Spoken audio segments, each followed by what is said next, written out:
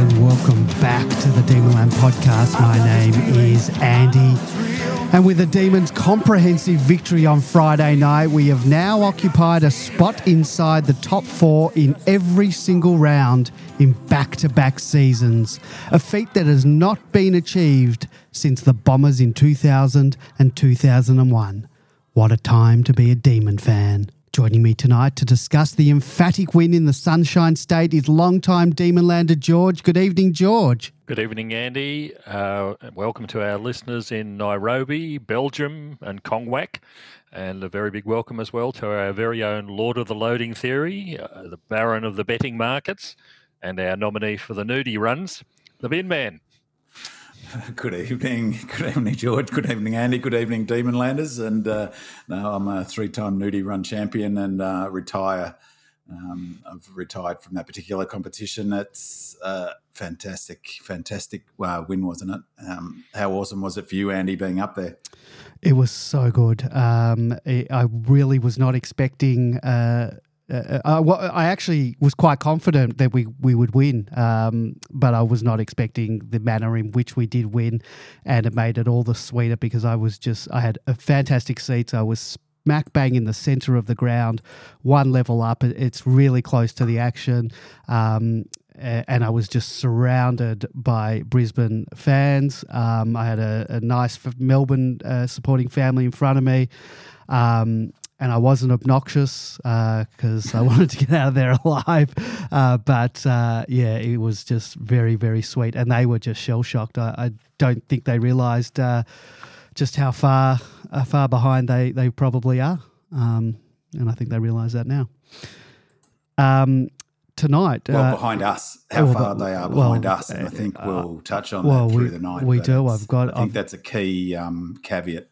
Yes, absolutely, and tonight we'll do our usual match wrap up before going into questions from our listeners. We'll touch on the Casey's final match and their first defeat for the season, and I guess we'll talk in general terms about the finals. But I think we'll save the in-depth preview of our qualifying final against the Swans with ins and outs and opposition watch and a more in-depth preview of the finals until next week's show. We do have a lot of questions and we'll get to them shortly. We did have a caller who called in just as we were going to the intro song. So if you want to call back, we'll get to you shortly. But before we we'll go with the match wrap up, and then we do have a voicemailer that we'll get to. So I'll once again, I was, as I mentioned, I was fortunate enough to travel interstate to witness the D's tear apart one of the contenders for our crown. And I must say, after 2 years of not being able to travel for footy, it's great to be able to get back to visit these interstate fortresses, and even better to come home with the 4 points. It was a beautiful, clear day on Friday. The temperature was a lovely, warm 27 degrees, so don't be jealous, all you guys stuck back in Melbourne. And despite having travelled to the Gappa a couple of times, I'd always travelled up from the Gold Coast and never actually taken in the city of Bris Vegas. And I must say that I was quite impressed, and I'm not sure if it was the warmth of the sun or the fact that I was flying solo, unfettered by work or kids. But Brisbane, the city, put on a magnificent show, but unfortunately their footy team couldn't deliver for their own fans. They were simply DOA, dead on arrival, as Cozzy nailed his second goal over 2 games in the space of about 30 seconds of actual game time. And the D's never looked back, playing with some of the flair of late 2021 that has only been glimpsed at times in 2022. At quarter time, we had a 5-goal lead, and by half time, that lead had been extended to a whopping 11 goals. Our defence was just superb and back to their impenetrable best, not only keeping another team down to under 60 points, but keeping the league's most potent team to under 60 points for the second time this season. And speaking of the second time this season, it was the second time this season that Michael Hibberd emptied his pockets at the end of the night, only to discover Charlie Cameron still stuck in there. Our generals in defence, May, Lever and Petty, had 21 intercepts and 15 spoils between them. And whilst the smaller defenders in Rivers, Hunt and Bowie moved the ball out of defence with ease, all showing composure to set up our scoring chains. Our forwards were on song and continue to show that we can in fact put on big scores with only one tall forward. Who's been calling for two tall forwards? I have no idea. I might be guilty of that. Cozzy was electric, booting 4 goals before halftime, whilst the Fritsch magnet booted 4 of his own. And a shout out to Bailey Fritsch for kicking 50 goals in consecutive years. He joins the likes of recent players in Bennett, Lyon and Nida to achieve that. And he was also the only AFL player this season to kick a goal in every single home and away game of the year. Despite getting battered and bruised, Big Benny Brown was able to shake it off and contribute 3 goals from 6 marks, and was instrumental in a few other scores with his ability to tap the ball to advantage to our small forwards. In the middle, it was a welcome sight to see our 2 big men dominate. Luke Jackson chalked up the highest percentage of hitouts to advantage that have been recorded from 2002 onwards, and that's a minimum of 15 hitouts in the game, with 70.6%. The previous highest percentage hitouts to advantage was 68.8% by Dean Brogan in 2006. The Demons mids won the around the ground stoppage clearances 31-20. Best on ground, Clayton Oliver led the way with both Petrarca and Brayshaw ably assisting. The D's have no fear of travelling with our interstate streak now at 12 games running, just 3 games behind 2012 to 2014 Hawks, who are on 15. The D's have beaten the Lions by a total of 122 points this season, and the Lions have only lost their other 5 games combined by 46 points.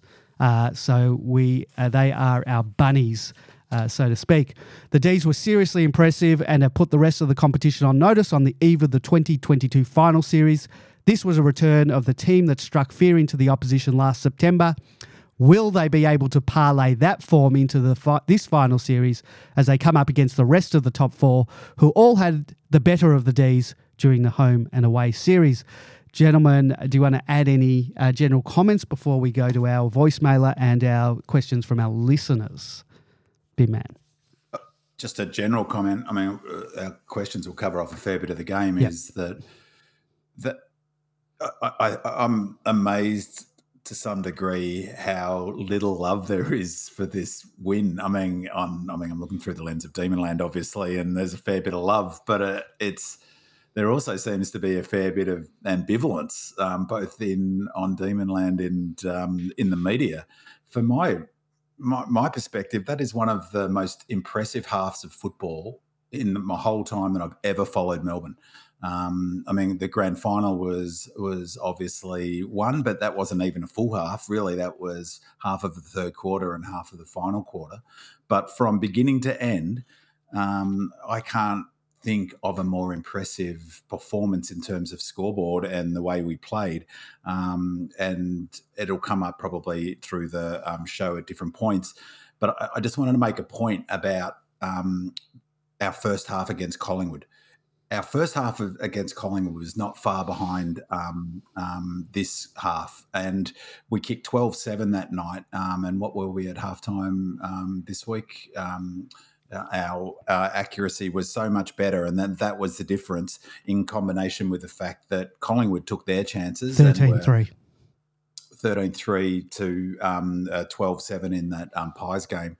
In that Pies game, the Pies were ridiculously high percentage, so 8 goals from 17 inside 50s in that first half. We completely shut them out, except their ability to score. And if you look at their scores since Collingwood, their accuracy has been nowhere near. It's been nowhere near that was that night. So, not wanting to rehash that game, but I just think it's important to look at those two, together in a way, because it was equally impressive in that first half everywhere but the scoreboard against Collingwood. Almost equally impressive. But we were incredible in this match. And, there was an elimination final, I think 87, which was phenomenal when we flogged, is it Sydney? I think we beat North first, then Sydney. North, that was close, but for a big game, that was as impressive a performance as you're going to get. And I think we're all a little bit spoiled from the finals last year if we think that we're not blown away by that, really. George? Yeah, I think you're absolutely right, Bin Man. People shouldn't underestimate this game and what we achieved in it. Brisbane's record in the last 4 years at home, they've had 35 wins and 2 losses. It's just incredible. We've now given them their third loss in the last 4 years. It's just amazing. I think it's also worthwhile reflecting on what Simon Goodwin said after the game, where he said, "Tonight was the first time we've been able to deliver finals-type football. We've been building this for 6 to 7 weeks, and we've seen exactly with the results from this game what that means." All around the ground, it was just simply incredible. The backs were incredible. Bowie with 5 intercepts, Hibbert 4, May 6, Lever 9, Hunt 9, Petty 6, Rivers 5, 44 intercepts in total amongst our backs 6 and 7. It's just incredible numbers. And when you're watching it on the television, Andy watching it live, would have seen that the systems and the fluidity all of a sudden was back with the players on the field. They were running, overlap, pumping it deep forward. The forwards got a very early lesson from Jake Lever on how to kick straight, and they followed it up for the rest of the night. Ben Brown in particular had 3 goals, which, when you want your full forward to nail one, he nailed them beautifully for it. The efforts of Cozzy and Fritsch were remarkable again. The numbers, when you look at for inside 50s for goal, Melbourne had 2.7. For every 2.7 inside 50s, we scored a goal. Brisbane's was 7.25. It's just, the numbers are just off the charts what we were doing to them. The rebound 50s, 50 to 31, just incredible again. Disposals per goal, Melbourne 18, Brisbane 43. So it was direct, it was ruthless football, and we really put them to the sword in a big way. Don't forget, Brisbane were in the top 4. They're fighting for a position there, and we've ripped them completely apart. So, a truly remarkable effort. Don't discount it by any stretch of the imagination. We're back to our best, and I think, and Ben Mann will probably talk about it a bit later on, our best is a lot better than the most of the rest of the people who are sitting in the top 8. So get ready for the ride, Demon fans. Absolutely. I mean, they were 2 up at half time in inside 50s. Now, I don't know what the number, as I said last week, the Ds really value forward half footy, so do Lions. So how much percentage in time in half? If you watch their board, when they come out at quarter and 3/4 time, it's one of the 4 things they have as their priority. Contested ball was another. We got out after 6 or 7 minutes of the first quarter, we were already 11 up in contested possession. They wasted all of their energy on that ridiculous aggression that they came out with, targeting players as if that was going to rattle us. And we poured our energy into winning the football.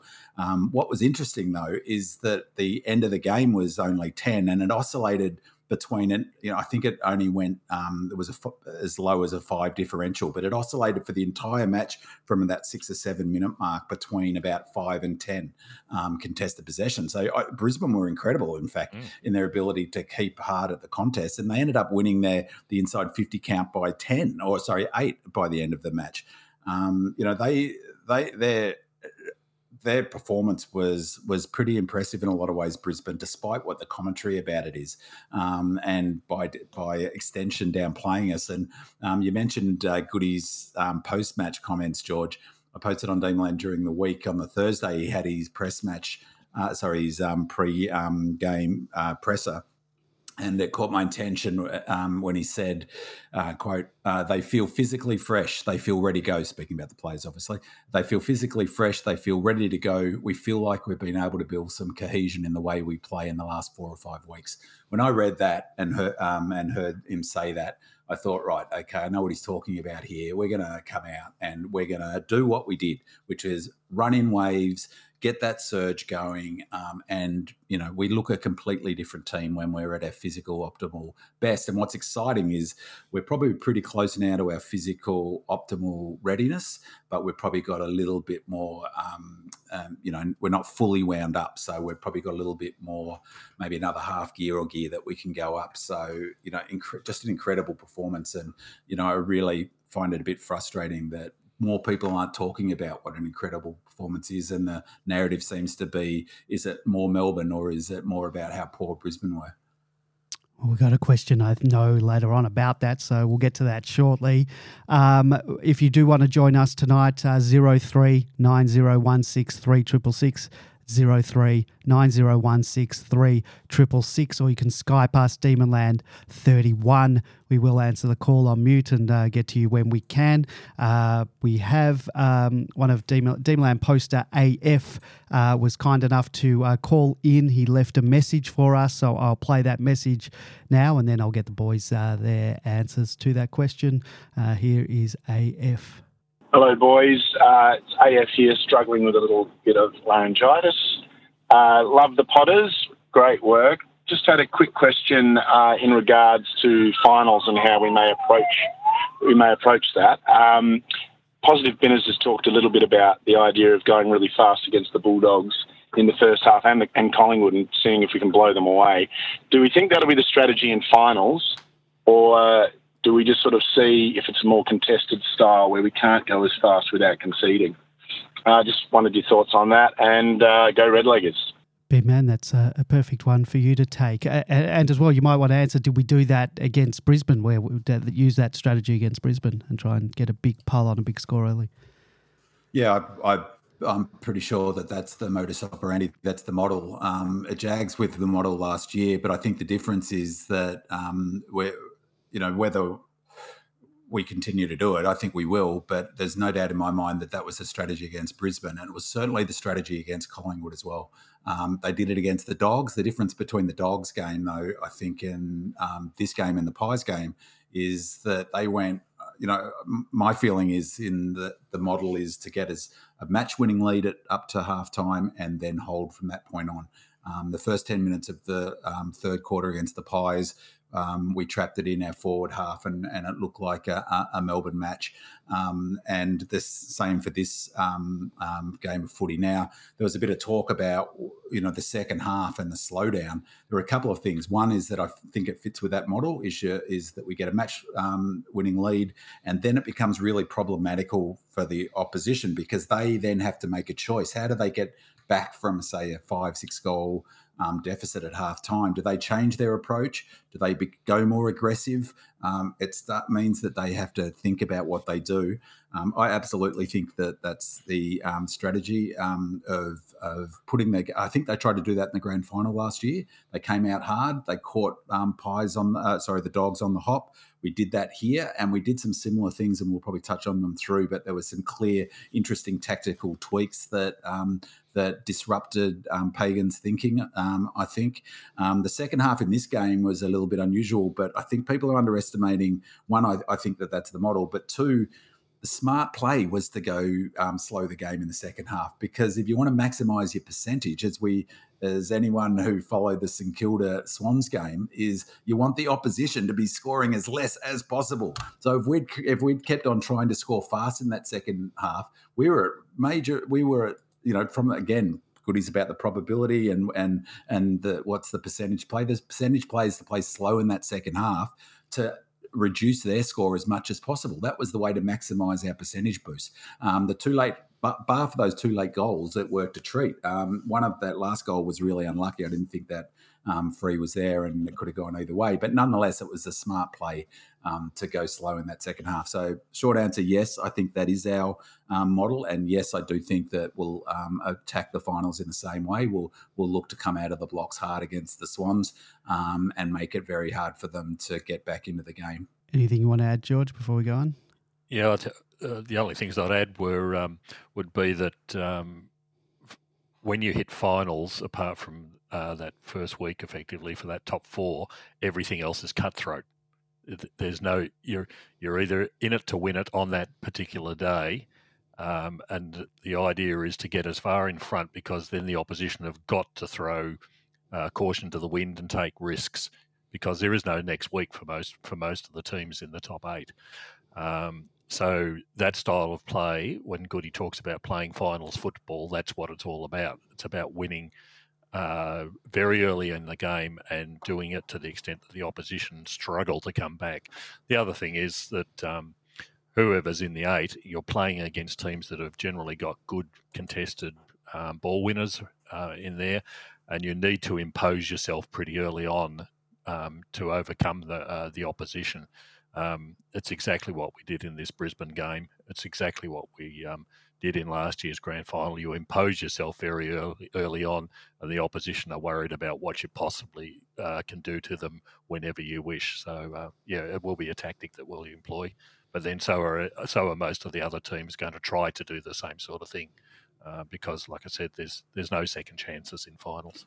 They are, but the advantage we've got, we saw in the prelim last year, and we saw in the grand final, obviously, we saw in this match, is our ability to generate that wave running and that full-on pressure across every single line is the best in the AFL. I don't care what people say about Collingwood. When we get numbers at the ball, one of the things, I watched the replay straight away after that game, and I've watched the first half again, is to randomly stop, pause it.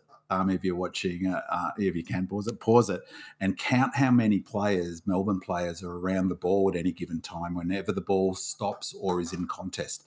It's so often right from the beginning of the game, we were outnumbering them at contests. And when Melbourne do that, and the other thing that we did is when Melbourne do that and add the offensive ability that we did, is that we tilted the risk-reward dial towards risk in that first quarter, and we took more risks. We went more centrally. We took more options, kicking to the top of the square, not the pockets.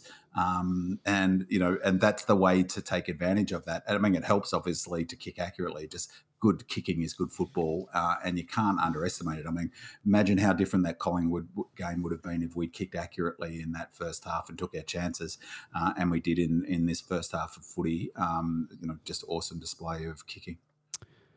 Just before we go on to the listeners' questions, do you think we did go out very hard in terms of increasing our percentage so we would get that home final? Do you think that was a consideration in our mind, knowing we had to sort of win by a certain amount? No, I don't think so. No, I think that's the model. I think the model that they've landed on is to blitz early, blitz hard, throw the opposition's planning around. Look at the big games we've played in the last. This was a big game.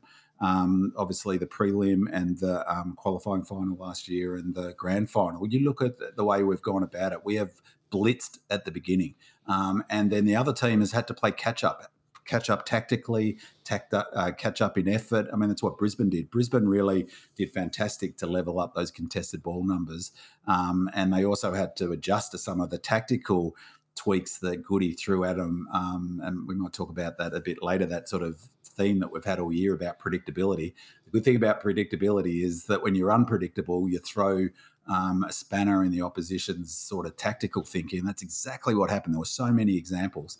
One of the best examples of it was the goal that Frida got after that lead straight up the middle, which all the people who've been wanting, the forward to lead up leading channel would have loved it. But part of that was created because you could see what happened from the down the ground shot.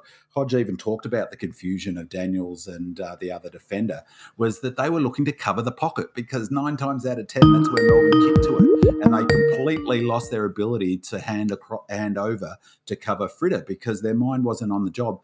Plus, they've got a defensive weakness that we've talked about often enough. They don't have a sophisticated modern defensive system that should have blocked that lane. But nonetheless, they were not expecting a kick to the corridor. They were expecting a kick to the pocket. All right, we have a caller on the line. Good evening, caller. Who am I talking to? You're talking to Murdoch516 from the forums. Hey, Murdoch, how you going? Yeah, not too bad. I think I'm the first time caller. I can't remember calling in before, but it's an honour to be here. Pleasure to have you. What do you want to say? I just had a quick question. More of a statement to get your thoughts on it. Are we talking about our future opponents tonight, or is that next week time? It's probably for next week. If that's all you've got, ask it. We can talk it, but yeah.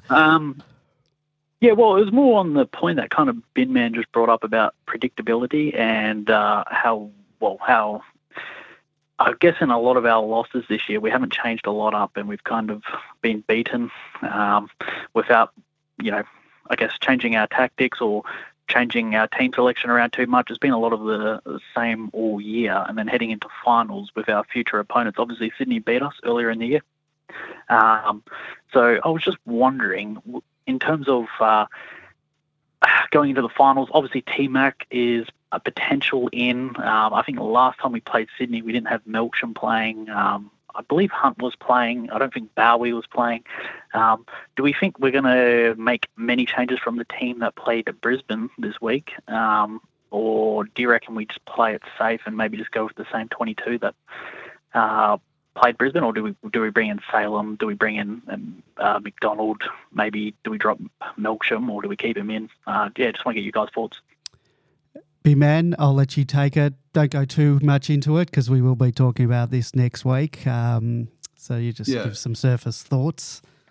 Well, working backwards, that I think that the other comment that Goody was really stressing during the week was the importance of cohesion, and I thought that was a really interesting insight into his philosophy about coaching. Is that cohesion is so critical from both team synergy, but because he is such a system-based coach, is that you can't be chopping and changing. So the short answer is I can't see there'll be many changes at all. Salo probably comes back.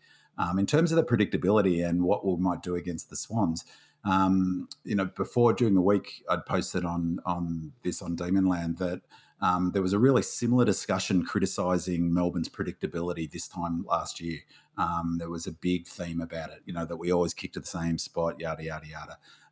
So the same conversation came up this year. But come the preliminary final, remember we talked about this year is about what tweaks he might bring into the finals. Come the preliminary final and grand final, we definitely went, for instance, more central with our inside 50 kicks. And as I say, move that risk-reward dial towards risk a bit more. And that's one of the advantages of being predictable, because the opposition do all their planning around their systems, their structures, their tactics, to counter what we do. And if we do the same thing all the time, they're going to respond accordingly.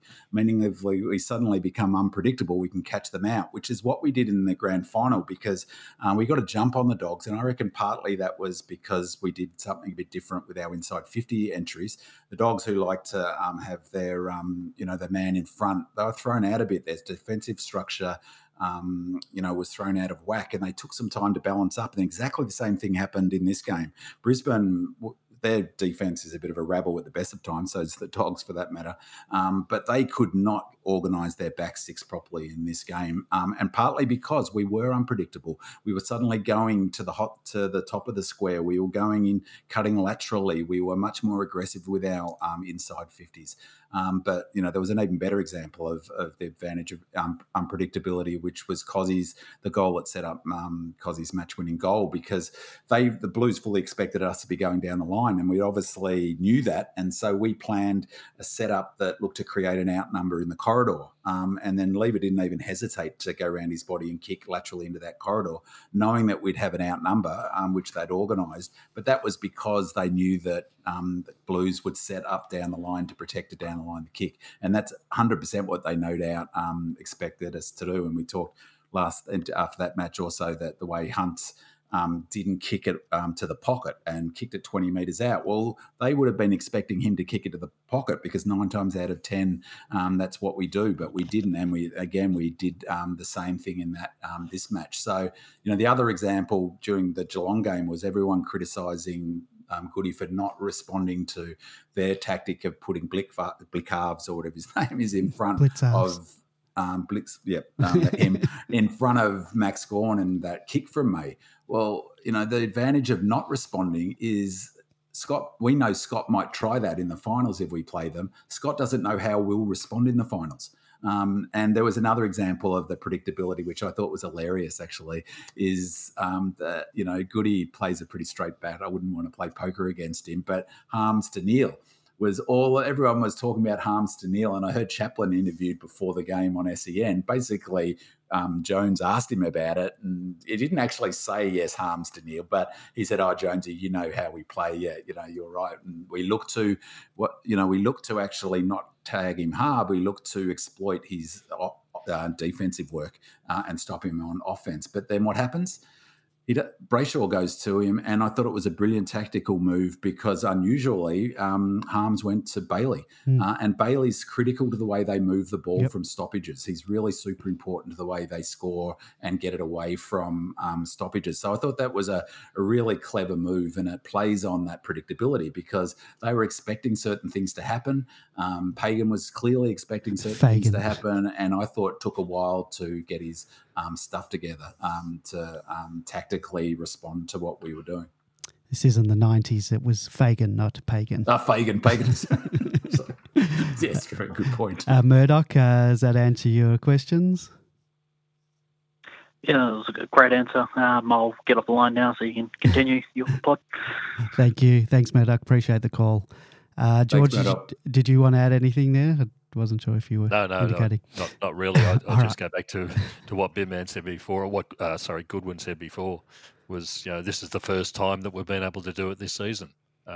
He's not going to change from his winning finals type football formula. So I don't think we'll see much in the way of changes from personnel, but we'll talk about that next week.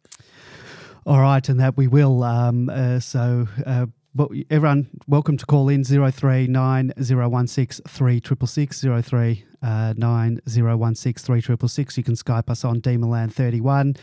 Let's keep to questions about this past game because we will do a preview of the finals and the Swans game next week. Let's get to listeners' questions. Demonland poster RPFC, he says the age-old unanswerable question was that more about the opposition than us? And I think we sort of answered this, but you can go into it. I think that it does say more about the Lions, but nevertheless, it was a great habit to get into, to lead into space more and lower our eyes more and be more patient. They are obviously running in waves and fitness is very high. Utilising that gave it to the... They gave it to the runner laterally a few times, and they also kicked it better with less blazing away. Now, Nairobi Demon, he adds, like RPFC, and without discrediting the performance of the boys, I'd be grateful for your thoughts on the extent to which the result hinged on their performance or our top-notch performance. More specifically, did they try but fail to execute strategies that other teams have used successfully against us? Or were we able to negate those strategies this time because of our improving fitness and or counter strategies? Or did they simply not try any of those strategies, such as moving the ball fast through the middle, 45-degree kicks, lowering the eyes, etc.? My sense is that we shouldn't get too carried away. Finals against Geelong, Sydney, Collingwood and Richmond will be much tougher than last Friday night. And what I say is that I was at the ground, and it was quite noticeable that the Lions rarely switched or went into the corridor. They would often fall into our trap and slow play it, and then we were all set up, and we know how the story ends for most of teams that play that way against us. A few times they did move the ball quickly and use the corridor, and they actually sometimes scored from that or put themselves into a position to score, but that was quite rare. They simply didn't play the way that some of the other contenders that we've come up against have, and at no time were we I didn't think we were under the immense pressure that we have been in some of our losses. So were we just good or were they simply just bad? It's hard to say. B-Man, I know you've got your own thoughts on that. Well, yeah, I just think it's a completely false narrative, and I'm surprised that these fans are running with it. I'm not surprised the media are, but it's bloody frustrating. I mean, there's barely a noise about, during the week. It's just really frustrating because they played better than Collingwood did in that first half. They were awesome in many ways. And, I mean, it was amazing watching Neil. I watched his work at the centre bouncers is just unbelievable, phenomenal. They've got, as I said, they never dropped their head. We got out to 11 clearance differential after about 10 minutes, and then it was 8 at the end of the match. They kept on coming all day. I think their defensive weakness was shown up, but the thing about what other teams can do, they were trying to go through the middle. They were trying to go fast. That's the point about being at optimal level of fitness, which, just to bang on about it again, we haven't been at that level before. That's the first time we've been anywhere, close, probably since round 6 or 7, to our optimal fitness compared to last year's finals. And you saw what happened. We ran in numbers, and that makes it look like offensively, we've got more options because we do, and we've got more free players inside 50, so our scoring ratio is going to go up. We were aggressive with our ball movement in terms of where we kicked it, so our ratio was going up. But even things like the banana at the end of the second half, and Cozzy's Brown at the second half, and Cozzy in the first half, the fact that they're fitter and fresher enables them to be able to execute their skills better. Everything works better when they're fitter and fresher, including execution.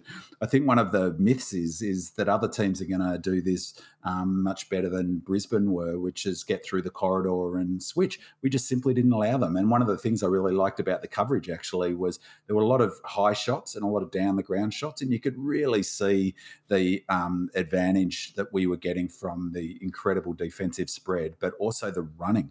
If you look at that goal that Cozzy kicked, where Langdon hit it back to him, that started in their defence. Both those players are on the half-back flank. They both ran the length of the ground. That was in the first quarter, and 4 or 5 other Melbourne players were running parallel with them at that same time. Cozzy and Langers both had a direct opponent on them at the start of that contest. Neither of those opponents could go with them, and were gassed by the end, could keep up, and we got Langer tapping it to Langers tapping it to Cozzy. That's just phenomenal running. So I really push back against the narrative that it's Brisbane. All right. Lord Nev asks, I wouldn't mind a bit of analysis around our clearance quality and forward structure / efficiency since we put Jacko in the middle more and Gawn forward. Not 100% sold yet on Gawn as a forward, although that's maybe due to the goal kicking more than anything else. But since Jacko has gone into the ruck, it seems we've got back a bit of that bang, bang, bang, bang. Gus could be an influence in that too, maybe given his clearance numbers. It's also a possibly a preview to how we would set up next year should Grundy come across. George, you want to... Well, there's a lot of conjecture in that one, isn't there? Look, I think with the thing that we're seeing with Jackson, and it ties in nicely with Bin Man's loading theories, is everyone forgets that this is a 20-year-old kid. He's in his, virtually. Kid. He's a kid. He's been playing AFL football for 2 years, barely 2 years. He's finally got to the stage where, with the loading and the pressures, he's starting to feel good with himself. He's taking marks again. It's the same with Gawn. All of a sudden in this game, this was again another one of Goodwin's sort of left field things, is Jackson's doing the ruck right from the start because he's fit, athletic and ready to go. And he absolutely jumped all over McInerney. McInerney the previous week virtually won the game for them. Whereas in this week, McInerney was almost completely nullified. That started with Jackson right from the very first bounce. So we're seeing a lot more quick movement and athleticism. How many clearances did Jackson get? It was an incredible number to match up his hit outs to advantage. And I thought that's where he really jumped McInerney, wasn't it? Once the ball hit the deck, it was like McInerney. It was all over. Yeah, so it's not surprising, when you get those sort of that sort of extra clearance out of the middle, that you see the results down the forward line. I'm not still sold on the idea of resting rucks down there. I don't think it's produced the results necessary. It certainly terrifies the opposition having someone who's 208 centimetres standing in front of them. And what do you do if the ball does come down? But what's coming out of the middle has been far more impressive, and putting Brayshaw in there as well has been an additional fillip to the midfield, because his numbers in the last couple of weeks have been off this chart as well. Petrarca's starting to find a little bit of sort of finding his way more down the forward line. Again, very challenging for opposition defenders. So, it's all coming together really nicely. But, I'd certainly keep playing Jackson the way they're playing him at the moment, and which replicates exactly what happened in the grand final, wasn't it? Yeah, and it's interesting, George, because I think partly there's a couple of factors. Maxi, as we've talked about, looked a bit, like he's carrying, niggles, like probably they all are. But Maxi going down forward mitigates a bit against not having the second 12, doesn't it? So that's clearly part of it. But again, even if T-Mac does come back in, the advantage now that Goody's got is that he can play. The predictable one is now about 50-50 split for Jackson. He can suddenly tweak it and have 70% max if that's working, doing ruck work, if that's working better. But I think you make a really good point about, his ability to follow up after the ball hits the ground. There are a couple of unbelievable examples, including that one where he picked it up on the boundary line after the ruck in Jackson. It's just for a big fella. I mean, the other good point you make is his age. I mean, I'm guilty of, thinking his forward craft needs a fair bit of work. But my mate keeps reminding me, well, he's a kid, he's only a couple of years older than Darcy, who looked like a fair player, but, a few years away from his strength. So he's got plenty of time to learn his forward craft and become a gun forward. And, I'm hoping he stays, that's for sure. Yeah, well, I was going to say, who's he playing for when he learns all that? Hopefully it's us. Lefty says, just wanted to get your thoughts on Harms's return to the side and his match. Do you think he is best 22?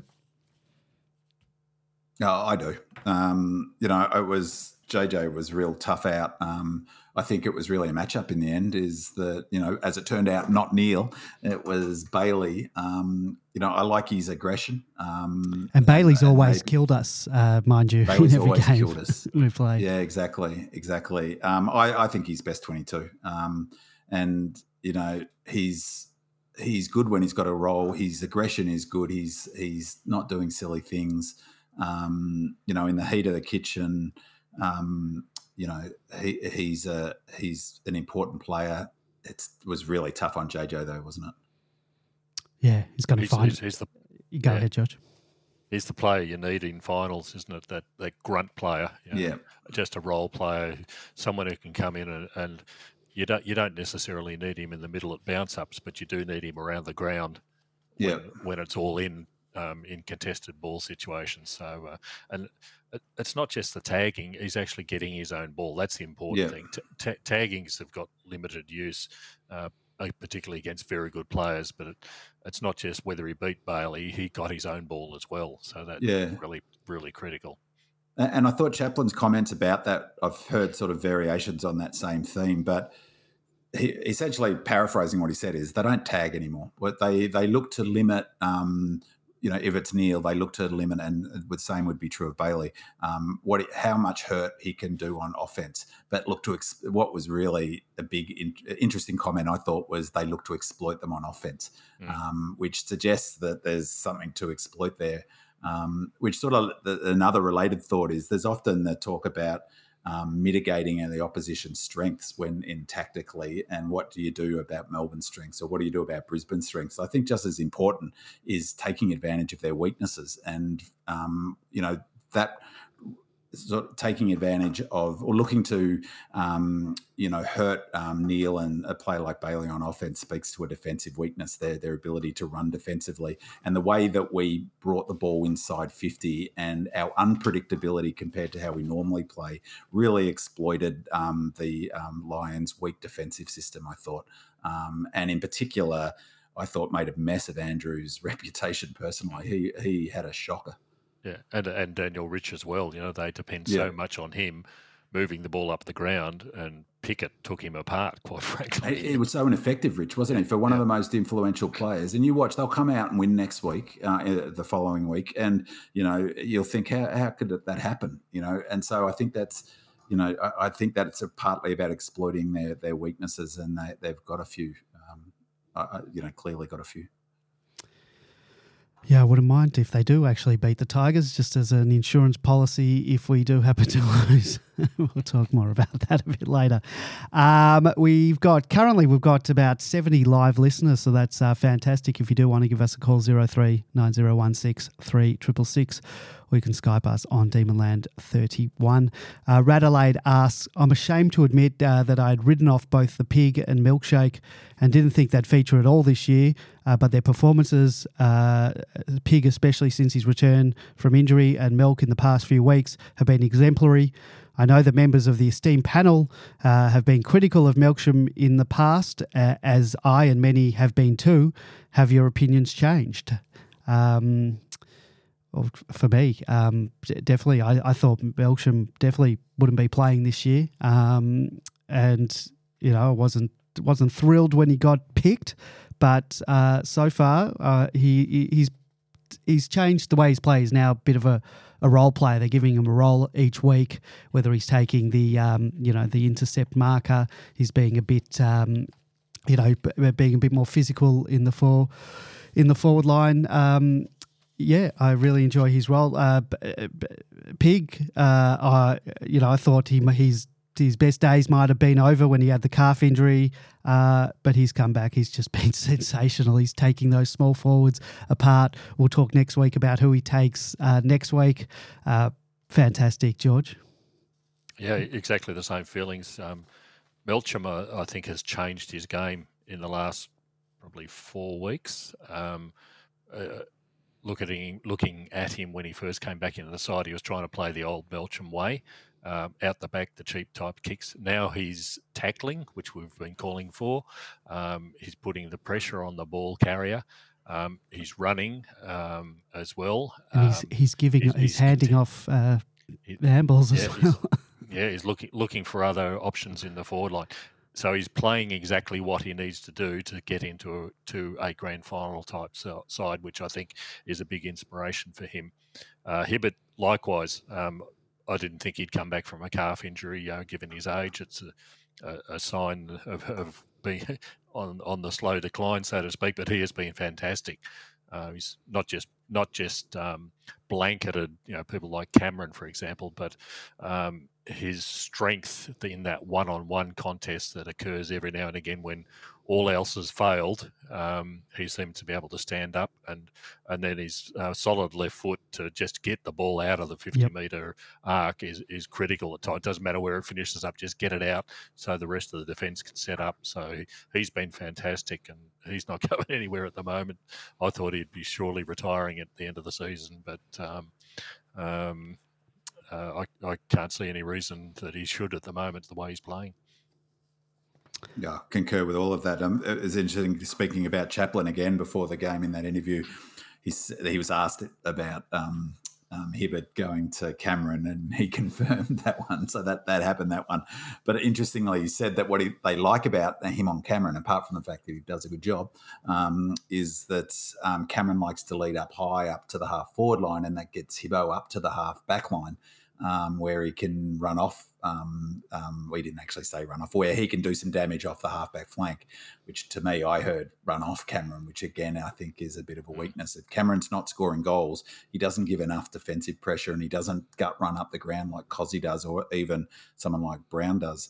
On Melksham, he's just been fantastic, and he's doing exactly what we called for in 2020 when he got dropped.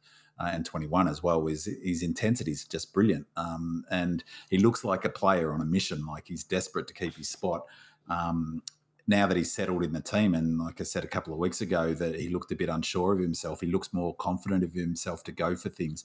He's a supremely talented footballer, kicks on both sides of his feet, got good hands, he's good over his head. In this game, it was interesting because he didn't really have a defensive role as much this one, because Andrews would normally be the player, but he didn't seem to have that role so clearly. He was more of an offensive threat. And just finally, the other thing I love about Melksham, to be honest, is I'm loving his aggression, and he's standing up for teammates, and he's in there, and he doesn't take a backward step, does he? And his body language has been fantastic. It's something I've criticised him for in the past. So I'm super impressed with both those players. And I mean, Hibbo, his effort to touch that ball, I forget the kick, he really got up there, and I thought to myself, pigs can fly, can't they? So he's just been brilliant. And as you say, George, I really love his ability to swivel off one foot and kick and he's even kicking a bit better on his right foot, but just to clear the zone. He's sort of got a funny scooping action, but he gets it out of there a lot when we're under pressure. He didn't, just to refresh my memory, he didn't play in the qualifying final last year. That's Cameron did kick 4 goals, I think 3 in the first quarter. Smith was on him, and then I think Smith got injured. Hibberd came in for the prelim, so right place, right time. Bigfoot asks, love the podcast, look forward to it every week. My question, Salem's late withdrawal gave Jake Bowie an opportunity to remind us what he can bring to the side. He's a calm presence down back and has a great kick. Obviously, Salem is best 22, but what does this mean for our lucky charm? Demon WA adds, keen to hear you all discuss the backline makeup in this game and moving forward. Salem's withdrawal didn't seem to affect us all that much, with Rivers in particular playing with some noticeable dare and dash. I assume Salem must come back in, so there will be a finals hard luck story in the backline again this year by the looks. El Diablo also adds about that. I also wanted to ask, what do you make of Salem's place in our list? Is he really a lock at the moment? I felt our half backline was more dynamic without him last week. Controversial comments for sure there. I can't see how Salem can't get back in the team. I know he got injured in the first game, missed a whole chunk of the season. He's come back. It took him a while to sort of find his feet. He started getting a bit of penetration in his kick. He hasn't been brilliant like he was last year, but we know what a skillful player he is. He's copped the injury now. I'm assuming he will be back in 2 weeks' time. What does our backline look like? Is Jake Bowie going to be unlucky? George? Yeah, that's the big $64 million question for the selectors next week. It's a nice position to be in, but look, we'll talk about it more next week. But look, Salem's the best 22. He's our best kick in the side. I can't see him not being there. Unfortunately, that's going to mean that someone's going to miss out. Jaden Hunt is doing exactly what Melkham's doing at the other end of the ground. Mm-hmm. There's a finals position and potentially a grand final slot available if you continue to play the way you're doing. I think Hunt's cottoned onto the idea that you're a defender first now. And in this game, he had an incredible 9 intercepts. It's just exactly what we've been calling for. He's not going anywhere at the moment. Bowie came in as a last-minute replacement, and he played well. He still did his job, what was needed. But the selectors are going to have a very difficult decision, and there's going to be someone who's going to be very disappointed. So we just have to wait and see. Big man.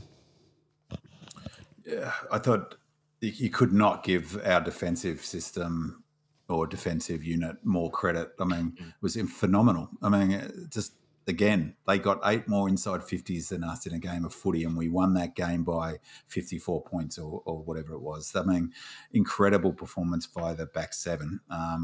And they, the stuff around the thumping the chest, the Wolf of Wall Street, Jones was talking about that before the game, and that was the theme. He asked Chaplin about what the theme was, and that was the theme, the Wolf of Wall Street. And apparently it came out in the finals last year. Goody has themes for big matches, and Wolf of Wall Street was one. The thumping of the chest is a scene in the movie. And it was interesting because Jones was also, they interviewed May afterwards, was asking about it, but was asking Chaplin.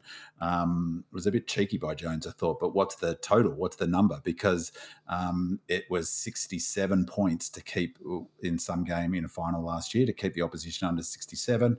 And if they keep them under 67, that's where the thumping of the chest comes in. He put May on the spot after the game, Jones, and the answer for this was, he directly asked him what was the number. What was the number they had to keep him under for you to all thump your chest, and it was 60.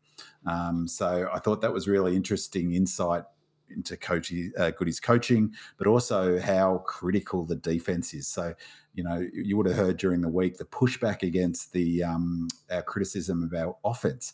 I heard one of the coaches come out and say, "Well, look, we're I think he said 9th on the table for offense since the bye."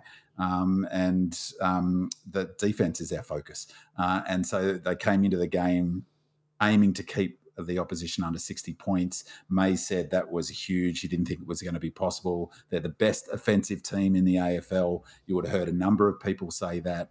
So to keep that team on a perfect night to 57 points is just phenomenal.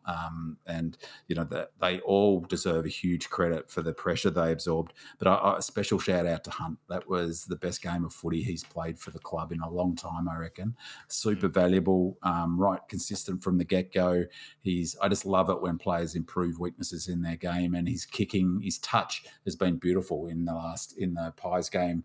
The Blues game less so, but he was good in that last quarter. But some of his touch kicking and not wading it into space and allowing players to run onto it was just fantastic, because it's obviously a pretty hard skill to do when you're running flat out like he is. I thought he was terrific.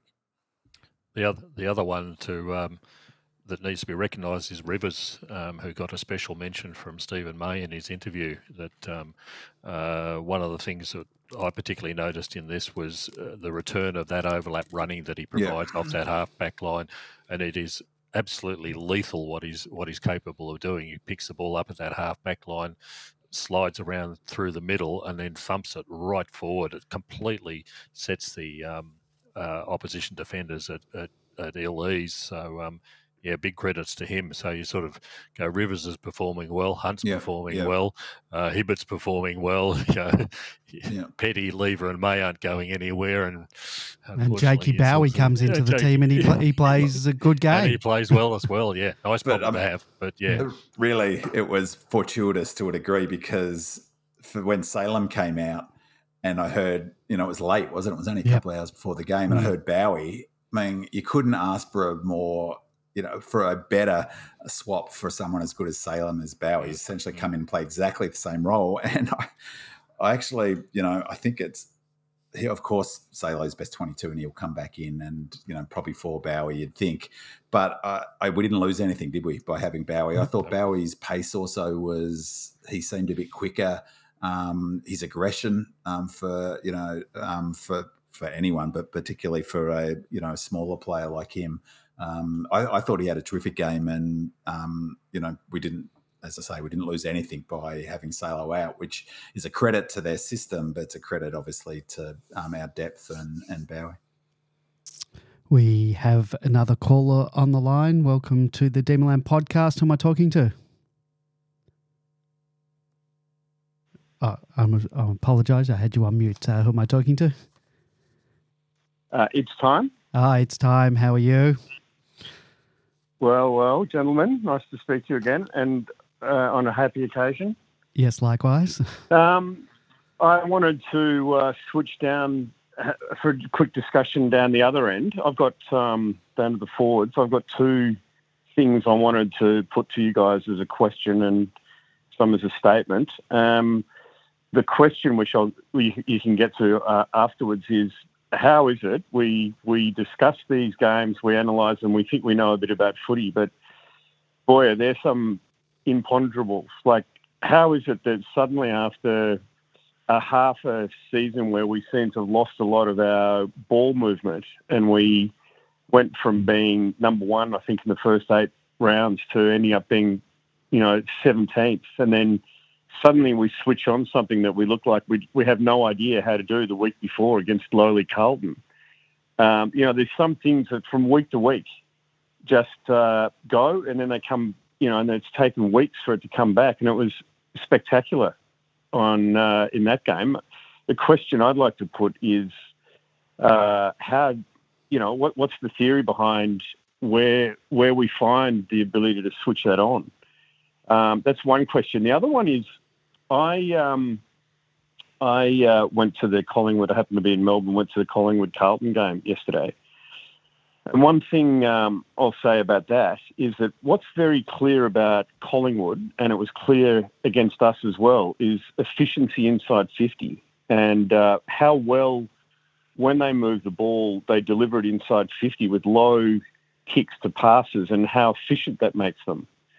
And we did a lot more of that, I thought, against Brisbane, but it really is clear from Collingwood and what they've achieved this year that that's one of their biggest strengths, because their differentials in most of the key differentials that we would regard as critical to our game plan in terms of contested possessions, I think that they had Carlton had a ridiculous advantage, and yet, and also with inside 50s, and yet lost the game.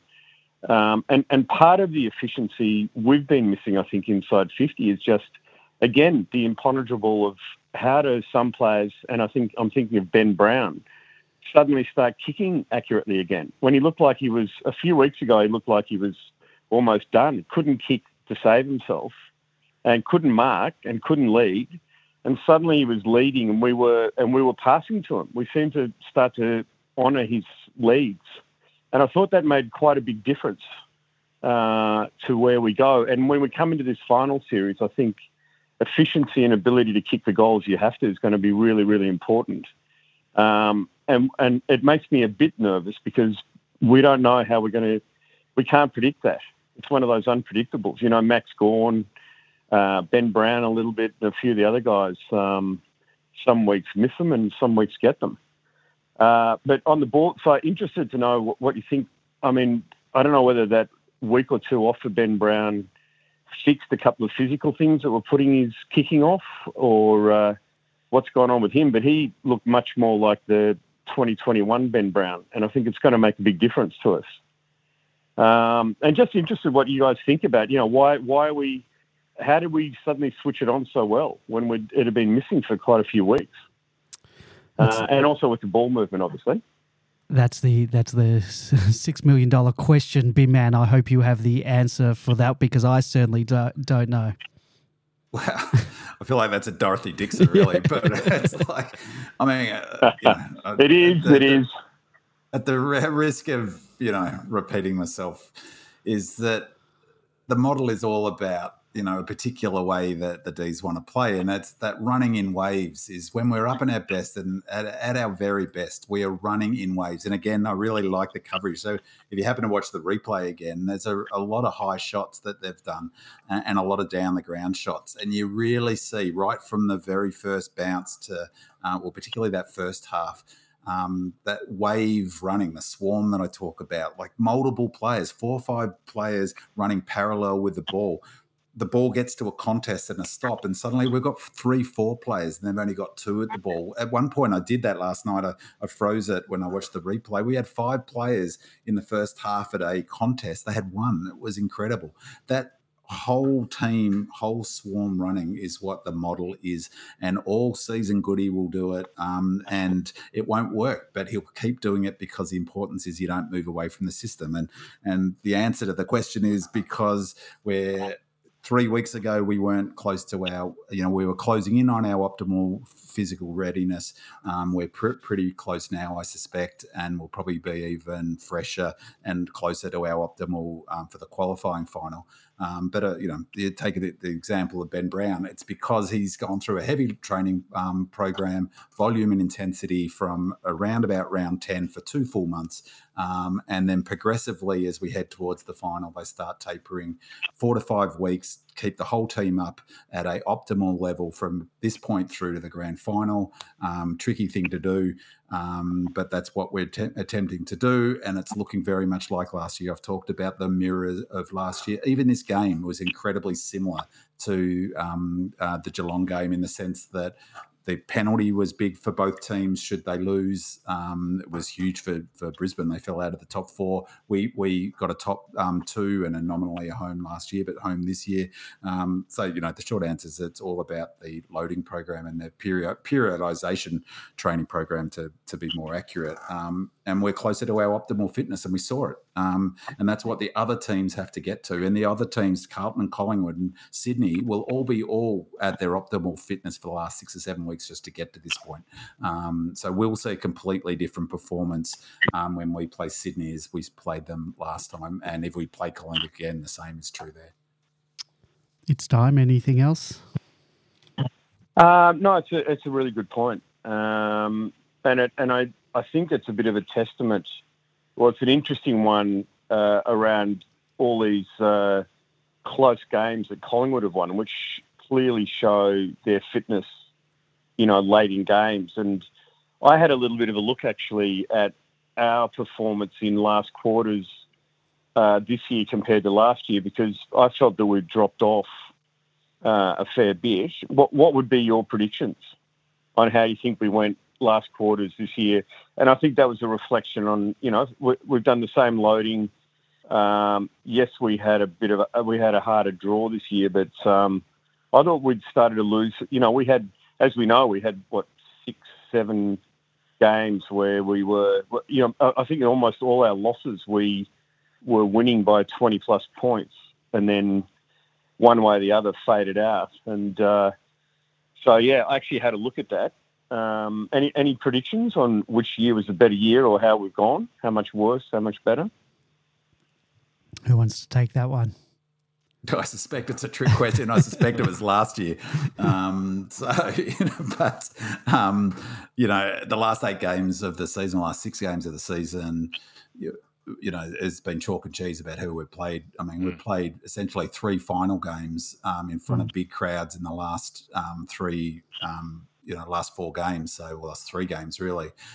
Doesn't compare to Brisbane, to Gold Coast in an empty Marvel Stadium. West Coast over there, and there's no comparison really. Geelong in an empty stadium as well. So and Adelaide at the empty and MCG. Adelaide, yeah. So, but yeah, I know. I mean, the numbers. I'm guessing it's time that we've not travelled as well in the second half this season, or at least in the back half of this season. Well, I'll tell you, it's really interesting because, it's remarkable that our percentage is within 0.3 of last year. Our 0.4 were only 43 points more on the entire season than last year, and we're 40 points. We've conceded 40 points more on defence, so differential of 3 points in total between the two, just unbelievably similar to last year. And on the final quarters lost last year and this year in the first 10 rounds we lost 3. In the second 10 rounds, we lost 7. So we lost 10. We lost 10 last quarters this year, but 7 of those in the last. But then, as you say, for what it's worth, obviously we had a much harder draw in the second half of the year. Last year we were again so close. It was 2. We lost 2 last quarters in the first 10 rounds, which is pretty remarkable because it was really only around the mid stage that it looked like we were really starting to become a contender and we were playing very good football. Quite a few of those first games, the first rounds, we didn't play particularly well last year, but we only lost 2 in the first 10 last year compared to 3 this year. And then in the second half last year, we lost 6 of 12, and this year we lost only 7 of 12, which arguably... it's a better performance given the level of opponents faced. But it's also and those just numbers marry up with. Those numbers marry up with so many of the parallels to last season. Even the ladder finishing position and the way we finished, it's so very similar. There's so many. Obviously, it should come as no shock given Goody's philosophy is so much about repetition. Yeah, and I think that the run-in we've had in the last 5 weeks is probably going to put us in really, really good stead in terms of managing, finals-like pressure already. We're pretty used to that, whereas Geelong, on the other hand, have had such an easy run-in. I don't think that's going to help them very much, I hope. But, anyway, just a few observations. I like your suggestion around... I've always said... in my mind, there's a good Melbourne and a bad Melbourne. And good Melbourne run and bad Melbourne don't. And it's sort of, what you're saying about when we're doing well on the ball movement. I hadn't particularly thought about that at this point, but why weren't we doing that against Carlton? And but then if we kick straight on it in a few. That's the thing. That's what I don't like about not taking into account, because it implies it's a psychological weakness of some sort. That turn it on, turn it off, flick the switch, all of that nonsense is just nonsense. If we ran out of gas against the Pies, we ran out of gas against the Blues. You don't have to be a sports scientist to see it. You can see it with your eyes. But if you don't factor that in, the only other explanation is somehow we're mentally variable from week to week, which I just reject as a sort of thought. Yeah, I'm not sure I entirely agree. I mean, I'm sure you're right about the loading, but I don't think that it goes as long.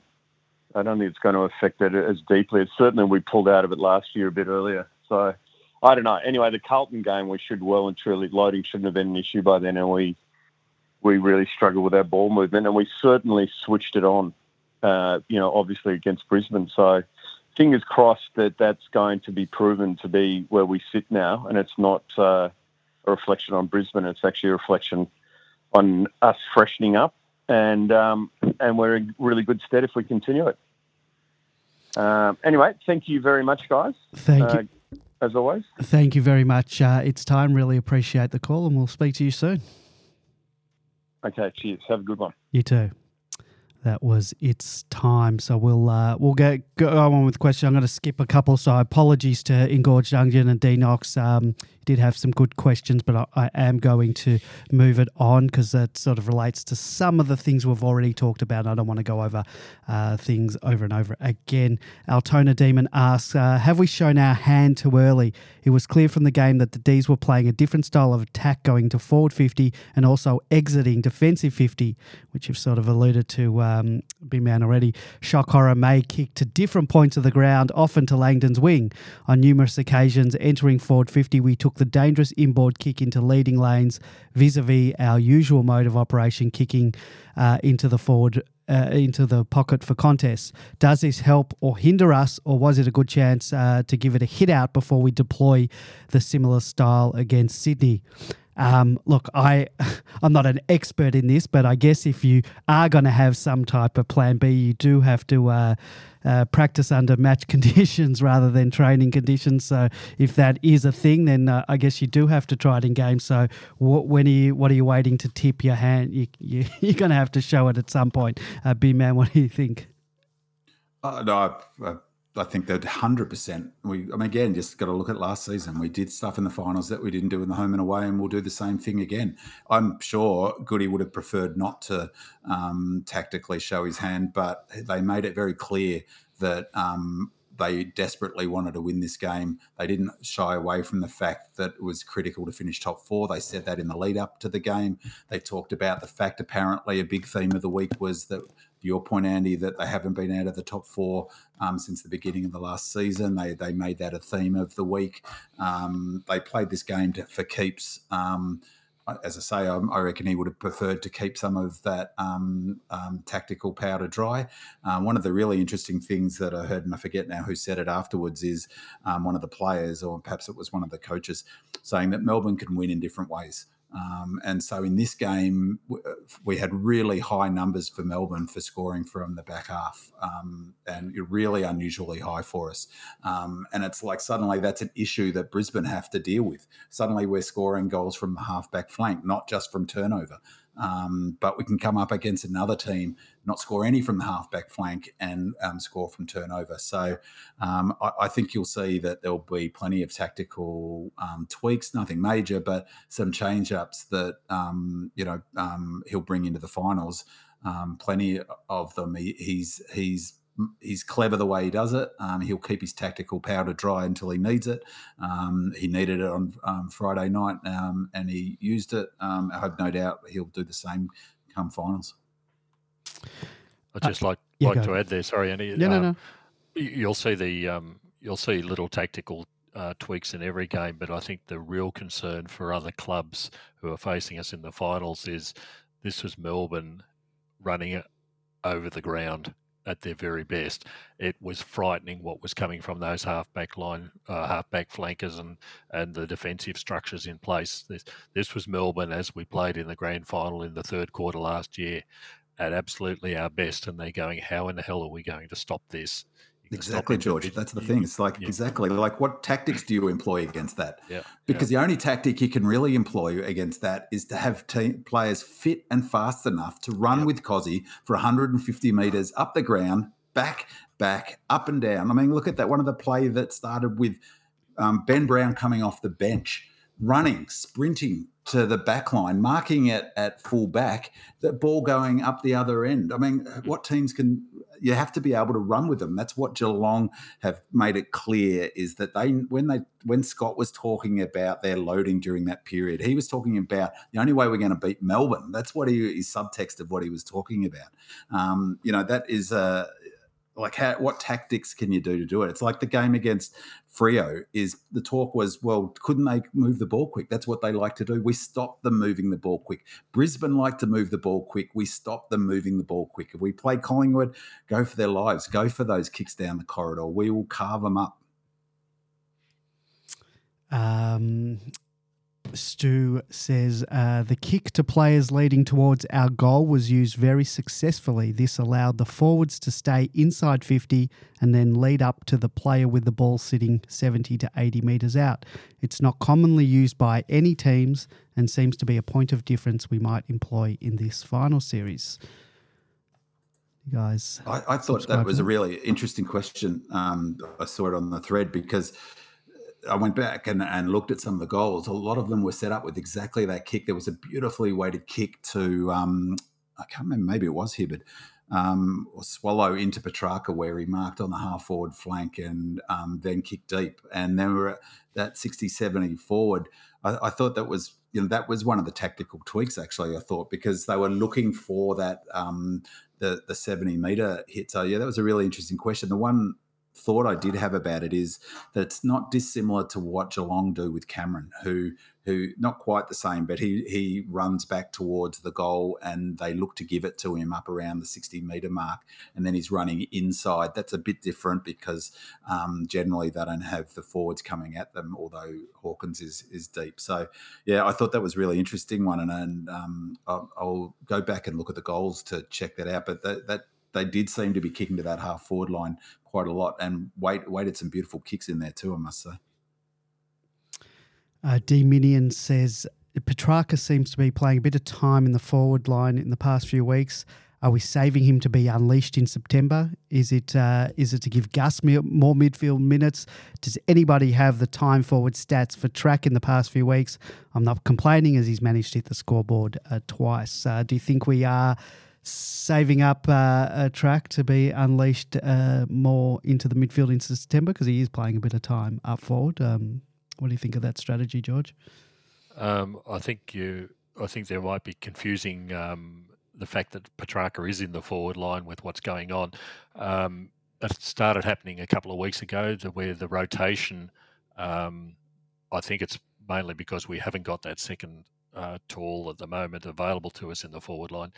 The mids rotation goes through the forward line. So you'll see Swallow, Brayshaw, Sparrow, Swallow. Yeah, we're back. B-Man's. Sparrow, Brayshaw. You don't see Oliver there. He usually goes to the bench, I think. Viney, or all resting or coming off the bench as part of their rotations.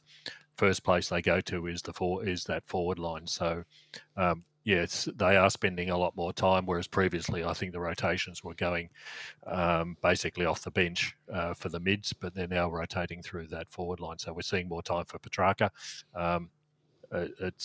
Certainly in this game it worked very well while he was there. So we'll probably keep playing it, but I don't think you're saving Petrarca up for the finals in particular, because there are plenty of others on the side that they got to worry about as well, not just him.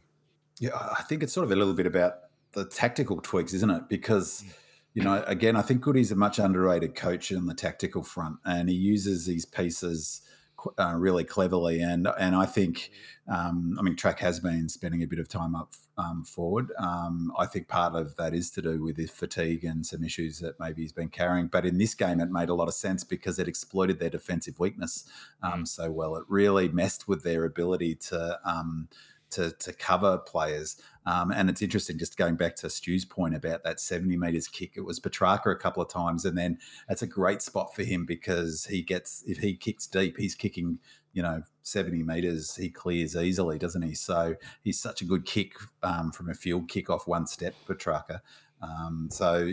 He's such a dangerous player anywhere, but he's terrific to watch up forward. And that goal he kicked,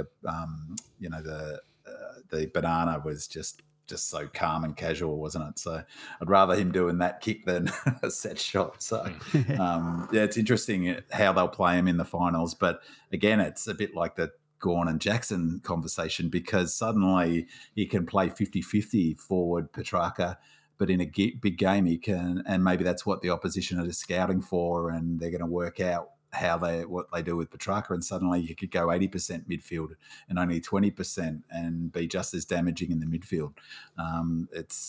He's a phenomenal player to watch. I love watching him play. But yeah, it's an interesting the way they have played him in the last 5-6 weeks up forward. Couple of minutes on Cozzy, if you could, gents. This is from D. Zephyr. 15 goals in the first 11 rounds, 23 in the last 11 rounds, with 18 of those 23 coming in the last 6 rounds, which arguably was the hardest part of our fixture. Not many of us have seen finals at the G since 2018. If he carries this form into September, us Melbourne supporters will be in for some type of treat. He's been sublime. Now, last year he kicked 40 goals, 28 from the 25 games. In 20 games this year, he's kicked 38 goals, 15. So he's 2 less goals. He's 2 goals away from his what he kicked last year. So he's on track for having a better season in terms of goal kicking this year than he did last year. Yeah, he's just remarkable, isn't he?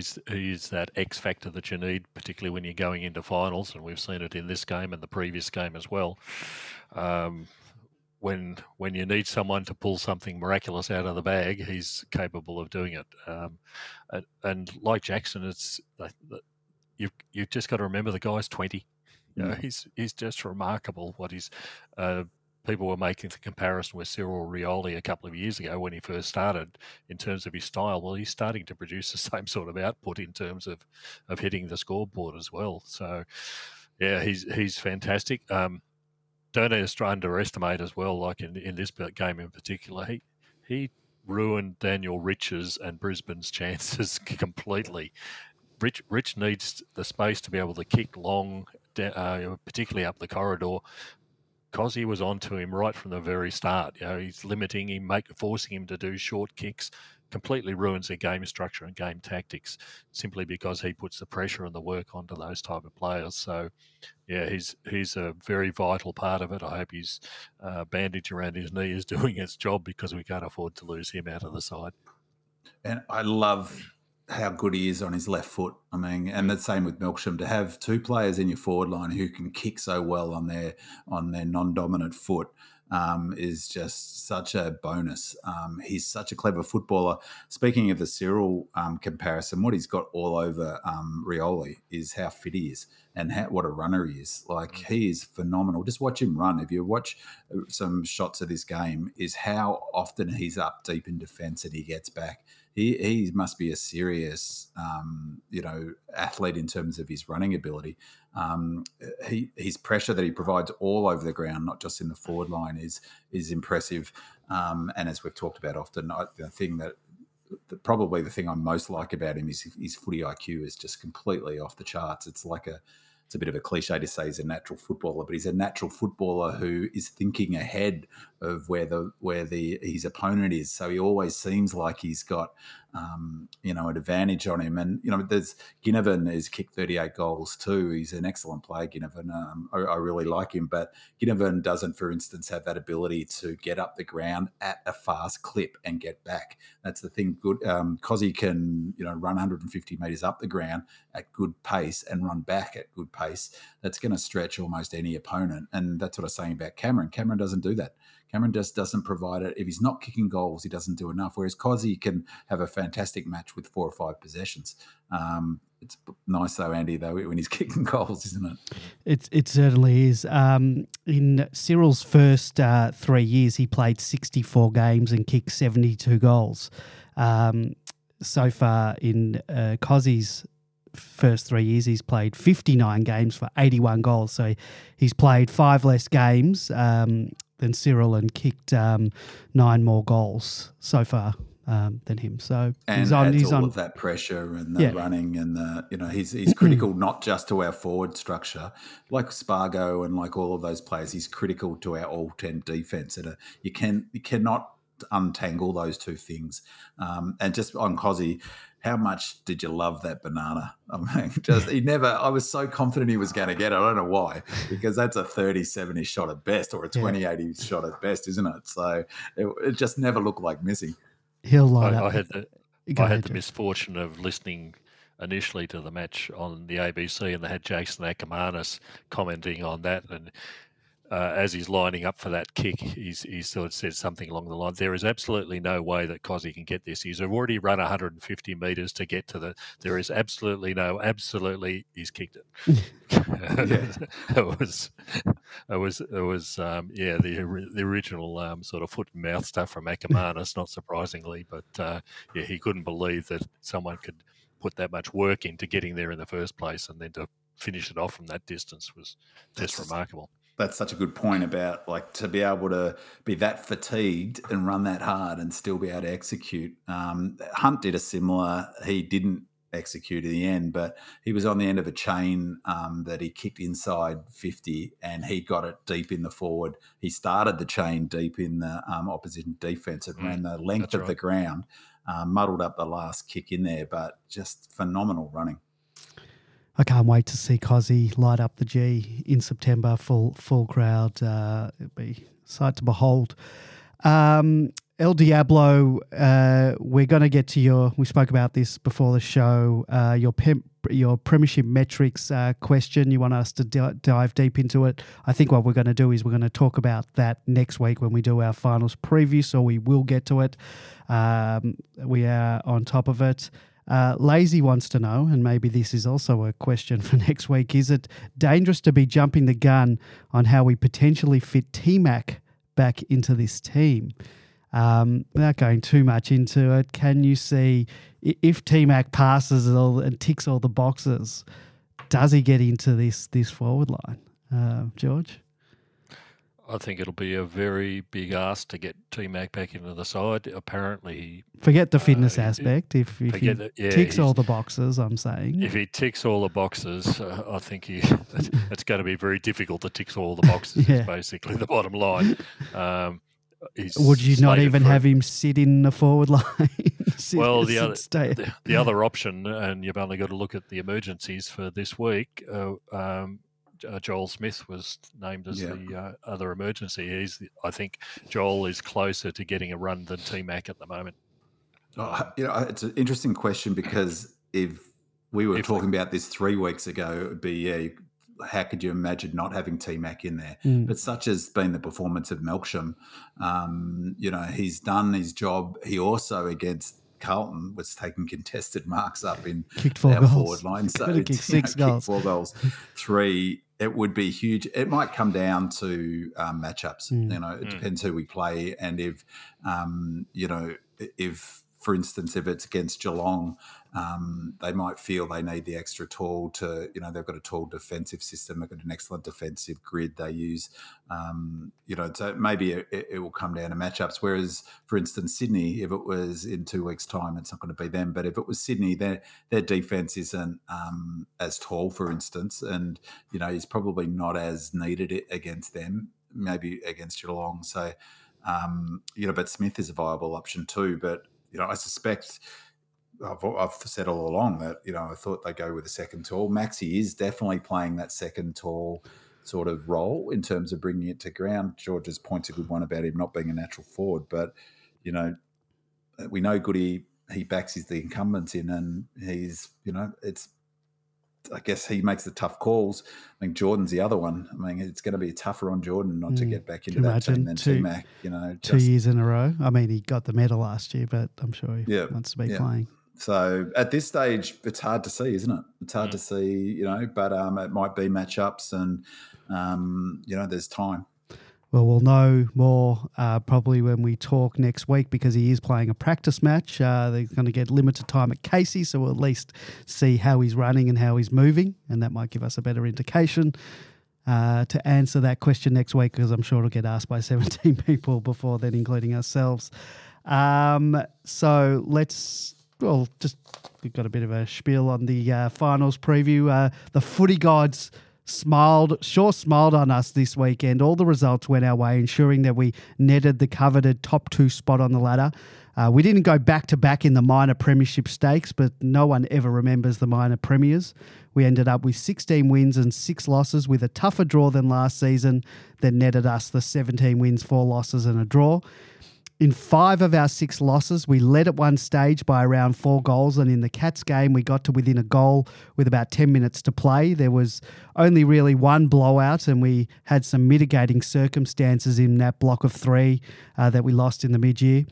When you look at the breakdown of each team in the top 8 in regards to who they played, the D's have played 11 games against the other top 8 teams with 5 wins and 6 defeats, whereas the other top 4 teams have only played 8 games against other top 8 teams. Cats and Swans are at 6-2, and Collingwood are at 3 wins and 5 defeats. Factor in the Cats also playing North and West Coast twice, and we're not far off that minor premiership again. We play the Swans this week. If we win, we head straight to a home preliminary final at the G. Prospective matchups include Geelong, Collingwood, Fremantle or the Bulldogs. A loss to the Swans means a matchup at the G against Brisbane or Richmond, and then it's either out in straight sets or a date with either Geelong or Collingwood in the preliminary final, also at the MCG. In fact, you'll be happy to know that the top 2 position and the position of other teams in the 8, in particular the Victorian teams, means that all of our games in September will be played at our home at the MCG. In general, guys, are you happy with our finals matchup this week and the outlook on the road to a grand final and a potential back-to-back premiership? B-Man, I'll start with you. This time last year, we were talking on the eve of the finals, in fact, leading into just ahead of the round, about the stats that Joey Montagna was talking about on First Crack about the record of teams that finished second. And that, in fact, teams finishing first in the last 20 years haven't had a great record. So now we'll listen to the statistic. Yeah, exactly. When we finished first last year, well, there was an asterisk because there was a break before the finals and there was all of that palaver.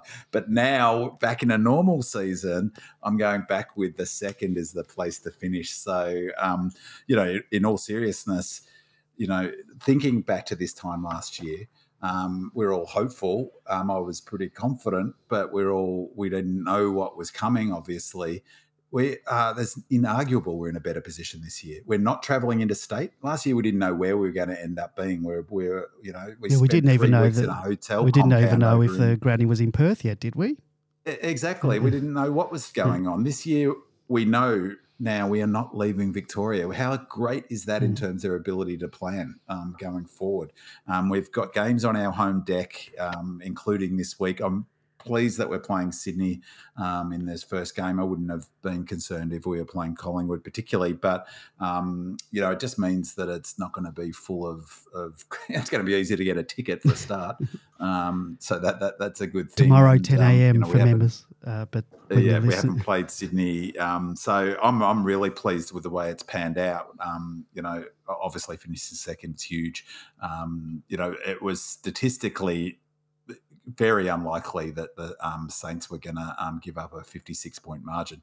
So again, going back to what I was saying before, I think you put up there, Andy, if they'd scored 50 points in Kilda, they had to win by 51 points. And for every 10 points more than 50 that the Saints scored, it goes up, it almost doubles, doesn't it? So that double their score essentially.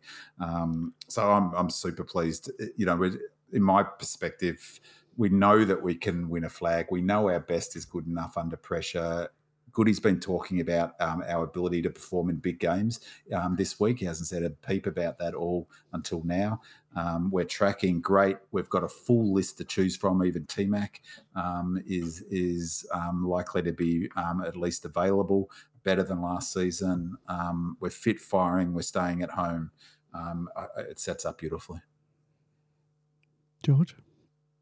Nothing much more to add to that.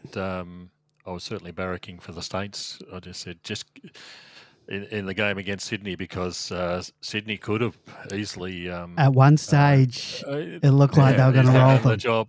And every time the Saints kicked a goal, I thought, that's beauty. That's worth more than a goal. Right. Exactly, that's worth more than a goal. They got a couple in a row. Points. Yeah. So, and they got a goal in the last 30 seconds or the last 10 seconds of the third quarter, which I was mighty relieved. And King couldn't miss. Yep. 5 straight. So we took it all. But at the end of the day, we did what we needed to do. Yeah. That's all we can control. And we did it very, very well. We finished second because this year we were either the first or the second best side in the competition. It's as simple as that. Yeah, the ladder told the tale, didn't it? Yeah. Geelong probably got the run because of a favourable draw as usual, and we've had to basically play a number of finals before we've even got to the finals against top 8 sides that others in the 8 haven't had to play. So we're beautifully paced. Things did fall our way. That's nice for a change compared to previous years, and it certainly helps out Andy's MFCSS, of course. No, it didn't. Not over the weekend. I was nervous about 10 matches instead of the one. Yeah, but imagine if the results had gone the other way. Oh, yeah. What did you say Collingwood's record was against top 8 teams? It's now like, their record against top 8 teams is 3-5, and 2 of those wins are against us. Yeah, right. So given 2 of them against us. I don't know who they. Certainly the first one we're in a heavy training block, but the second one we weren't optimal. But given they won 11 straight, it was 11 straight, wasn't it? Given they won 11 games straight and 3-5 against top 8 for a team that's finished 4th, and for their percentage to be just north of 100%, that's, I mean, all power. Well, look, they've won 13 games by under 12 points.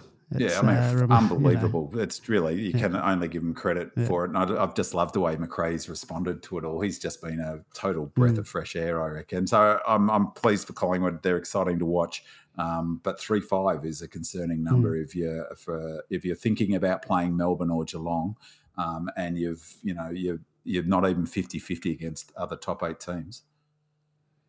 Be interesting. Well, we'll go into a bit more depth next week about the finals. Maybe each of us will take a team that we think is our biggest threat, and we'll do go a bit more in depth, as well as going over, giving a more in depth preview of our match against the Swans.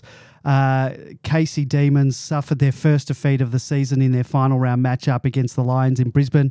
Despite this, the Demons still ended the season 3 games and percentage clear on top of the ladder. Coincidentally, they will also face off against the Swans this week and will have a massive home ground advantage by playing out at our fortress at Casey Fields. Jacob Van Rooyen kicked 4 goals and James Jordan had 27 disposals in the 14-point loss to Brisbane. George, you did watch the game. Anything you want to impart about it? Yeah, it was a very un-Casey type of game that was played. It was played up at Red Rooster Park, of all the names, up there in Moreton Bay, apparently. It should have been called Turkey Park, based on, firstly, the commentators during the game, and secondly, he was barracking for the quarter I watched. Yeah, it happened for all 4 quarters, but just for our listeners, we had 3 new recruits in this game, according to them. We had Henry Smith, Alex Chandler and James McDonald was back playing again. So, Junior. Yeah, well, yeah, exactly. But he was wearing number 23. That's why James Jordan. that's why he got that name. The other thing was, if people think the Herald Sun are any capable of football reporting, they put a report up not long after the game, which emphasised the huge Melbourne defeat of 29-17, 191 to 10 points for the game. And probably praised all the Brisbane players for their magnificent effort. Trouble was that was the score for the Werribee Bull Ants game. Including pumping up Robinson for his ability to be sub and coming out and destroying He played for 5 minutes in the Brisbane game, and they made such a big deal that he played 2 games. Well, he didn't really. Yeah. I mean, he was... And it looked like crazy eyes after he hit it, after he kicked that goal. It was like, Jesus, you feed that fella. Well, because that was the crowd. I've never heard a crowd go so crazy for a sub who's come on to kick a goal. They absolutely love him there. Yeah. Anyhow, the quality of journalism has certainly dropped in the country, as evidenced in this game. It was a gusty game. Not really, the wind was not really favouring either end, but so it was really inconsistent around the game. It was very Casey-like, as I said. They were missing Jimmy Munro for a start in the middle. And I think that made a huge difference in terms of ball getting ability. Dunstan, for example, only had 14 disposals, and Mitch White only had 15 in total for the game. Brisbane are a good side. They win this game, they finish second, which they obviously did. So between them and Southport, second, third was on the line, and they did very well with this. And obviously a good number of Brisbane listed players playing for the side. JVR was a real standout as far as a forward. 4 goals. Took an absolute screamer of a mark in the first quarter to score a goal. Really first-class game all round. They put him into the ruck for a short period as a replacement for Bell while he was resting, and did a great job in there. But it wasn't just the rucking capabilities; it was his follow-up and ground actions. Even when he was put into that role, it looks like we're not going to get to see him this year. But he was a real standout. Probably either first or second best out of the Melbourne players. James Jordan played very well, 27 disposals, really stood out. So he's keeping his hat in the ring. Smith was very strange. He had 5 disposals in the first quarter and looked fantastic, and then only had a total of 11 for the game, really dropped off quite considerably after that. But that seemed to be much the same for the rest of the side. They just weren't up to their usual standards for whatever reason. Once again, Corey Ellison down the back line was magnificent. He will be picked up in this year's draft without any doubt. He's just too good for VFL level to stay there. So, so it was an interesting game, but they finished up on top of the ladder, 3 games clear. You can't ask more than that. There was really no need to probably... apart from the kudos of going through the season undefeated, there was nothing on the line for Casey in this game. So maybe they just said, we'll have a bit of a rest this week in the lead up.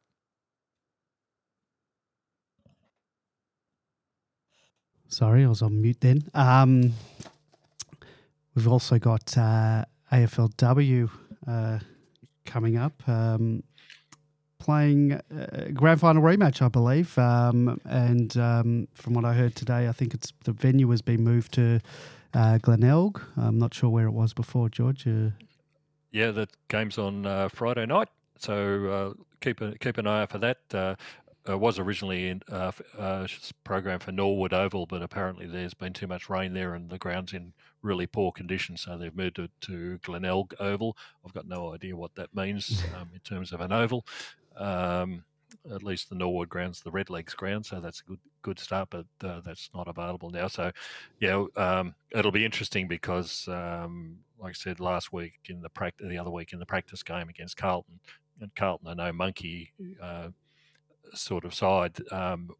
We won them by 70 points. Teams don't score 70 points, let alone win by 70 points, and they absolutely poleaxe Carlton. So, we're looking very promising, even though we've still got those injuries to Gabby Colvin and Eliza McNamara, unfortunately. So the rest of the girls look in really top nick. It'll be interesting as a first up against Adelaide, who only lost a couple of players. I think they lost 2 players to Port, Erin Phillips and one other that escapes me. So they'll be down a little bit in terms of talent from what they had available to them in the grand final, but it'd be interesting to see how much we've improved this year. And listening to Daisy during the week, the girls are really keen to avenge what happened in the grand final. So I think it'll be a great game to start off the season. I wonder why they're not, if they're moving the game and there's no finals, obviously, in Adelaide, why they didn't move that to Adelaide Oval. But we'll never know. Thank you to RPFC, Nairobi Demon, Lord Nev, Lefty, Adelaide, Bigfoot, Demon WA, Denox, Altona Demon, Stu, D Minion, D Zephyr, Lazy, and El Diablo 14 for your questions. Thank you to our voicemailer AF. Thank you to our callers, that were Murdoch and It's Time. Thank you to my co-hosts George and B-Man, and most importantly, thank you to our loyal listeners. Thanks for listening, and we'll be back next week to preview our qualifying finals match against the Swans, as well as our preview of the 2022 final series. Go Demons! Go Red Leggers! Come on, Demons! Come on!